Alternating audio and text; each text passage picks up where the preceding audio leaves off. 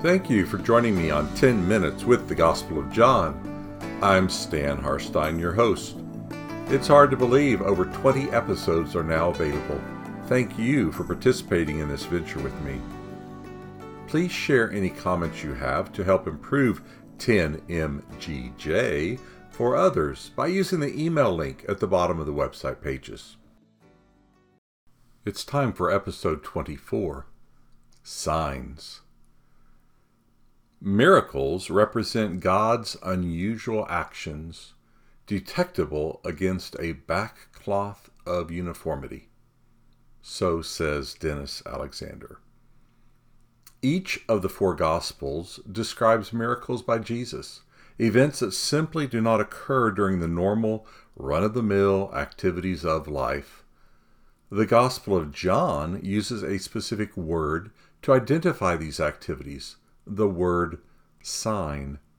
This different perspective shifts the focus from the one whose circumstances are altered by Jesus to indicate that this unusual action of God is precisely that, an action by God.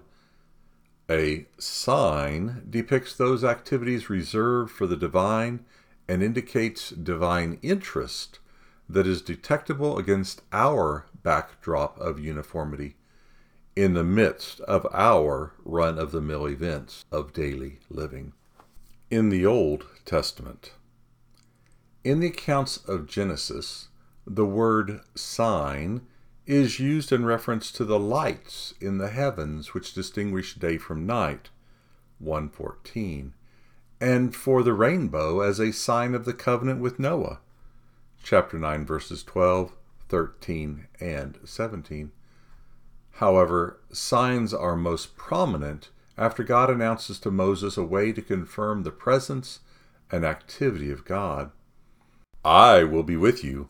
Indeed, this will be my sign for you, so you might know that I sent you.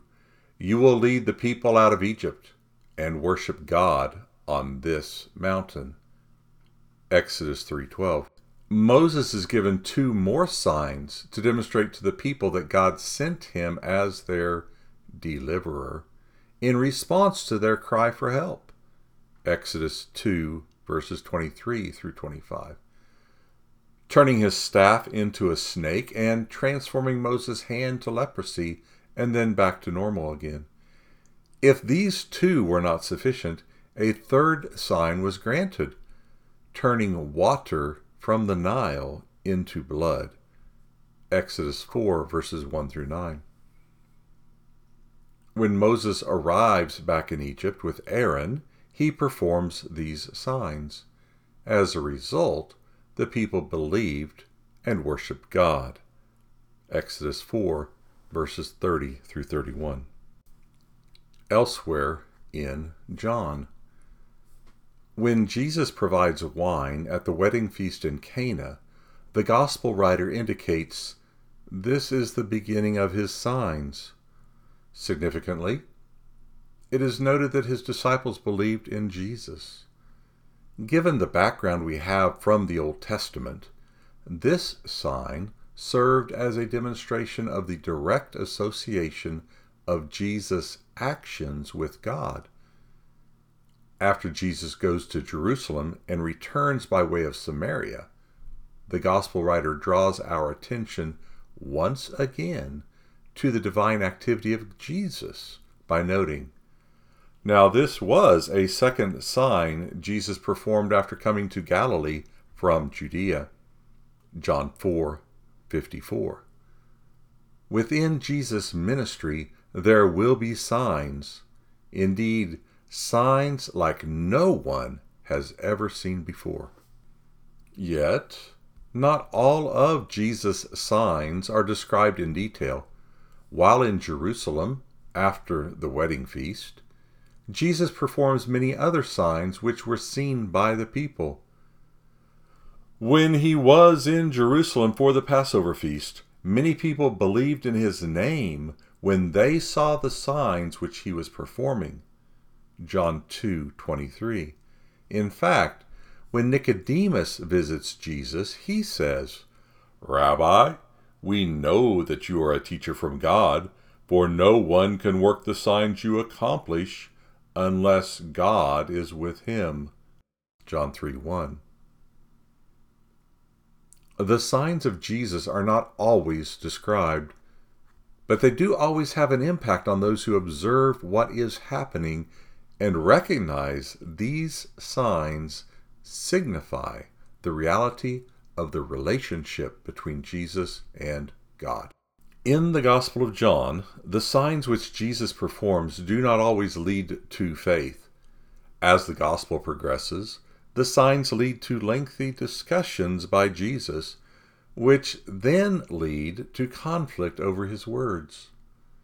As John 6 opens, the crowd is following Jesus because they saw what he was doing for those who were sick, which they associated with signs of God. As John 6 closes, many of those he dialogued with in Capernaum are upset, and many of those following Jesus as disciples choose to leave him. John 6:52 and 66. During the following episode in John 7, there is a great division among the crowd. Some of those in the crowd wish to seize Jesus, and the Jewish leaders send their assistants to seize Jesus. Yet, some in the crowd are supportive because of the signs which he demonstrated. Many from the crowd had decided to believe Jesus and were saying, "Whenever the Messiah should come, he surely won't perform more signs than this man has accomplished, will he?" John 7:31. This episode, during the Festival of Tabernacles, or Booths, in the fall, escalates in both the statements by Jesus and the agitation by the crowd. Finally, Jesus makes mention of Abraham's support, and the crowd seeks to kill Jesus by stoning him. John 8:56 through 59.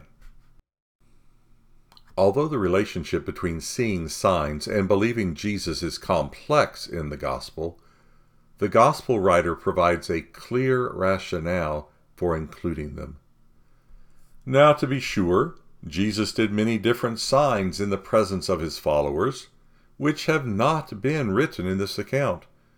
But these signs have been written so that you can trust that Jesus is the Messiah, God's Son, and so that those who trust in his name may experience life.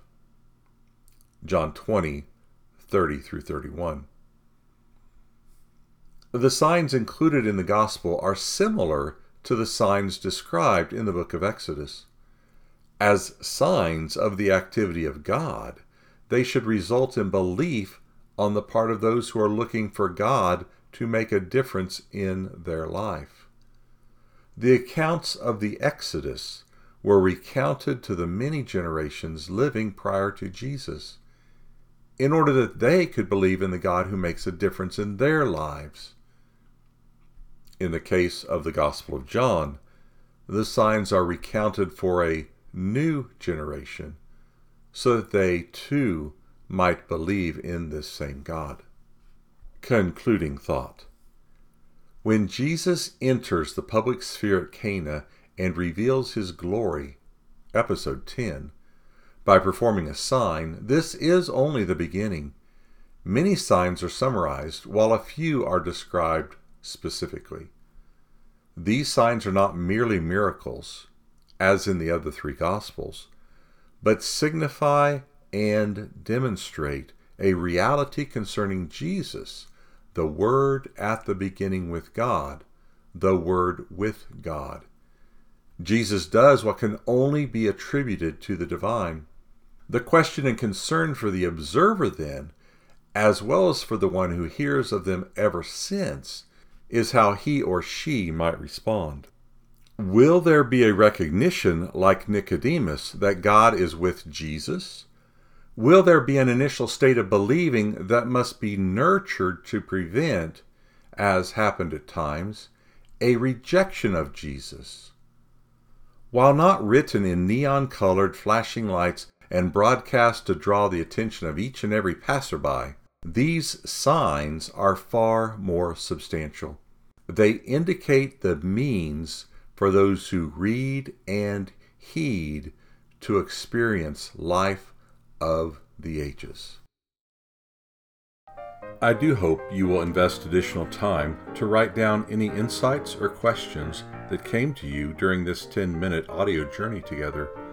After all, a short pencil is better than a long memory. This DevoCast is composed and narrated by Stan Harstein. All rights reserved.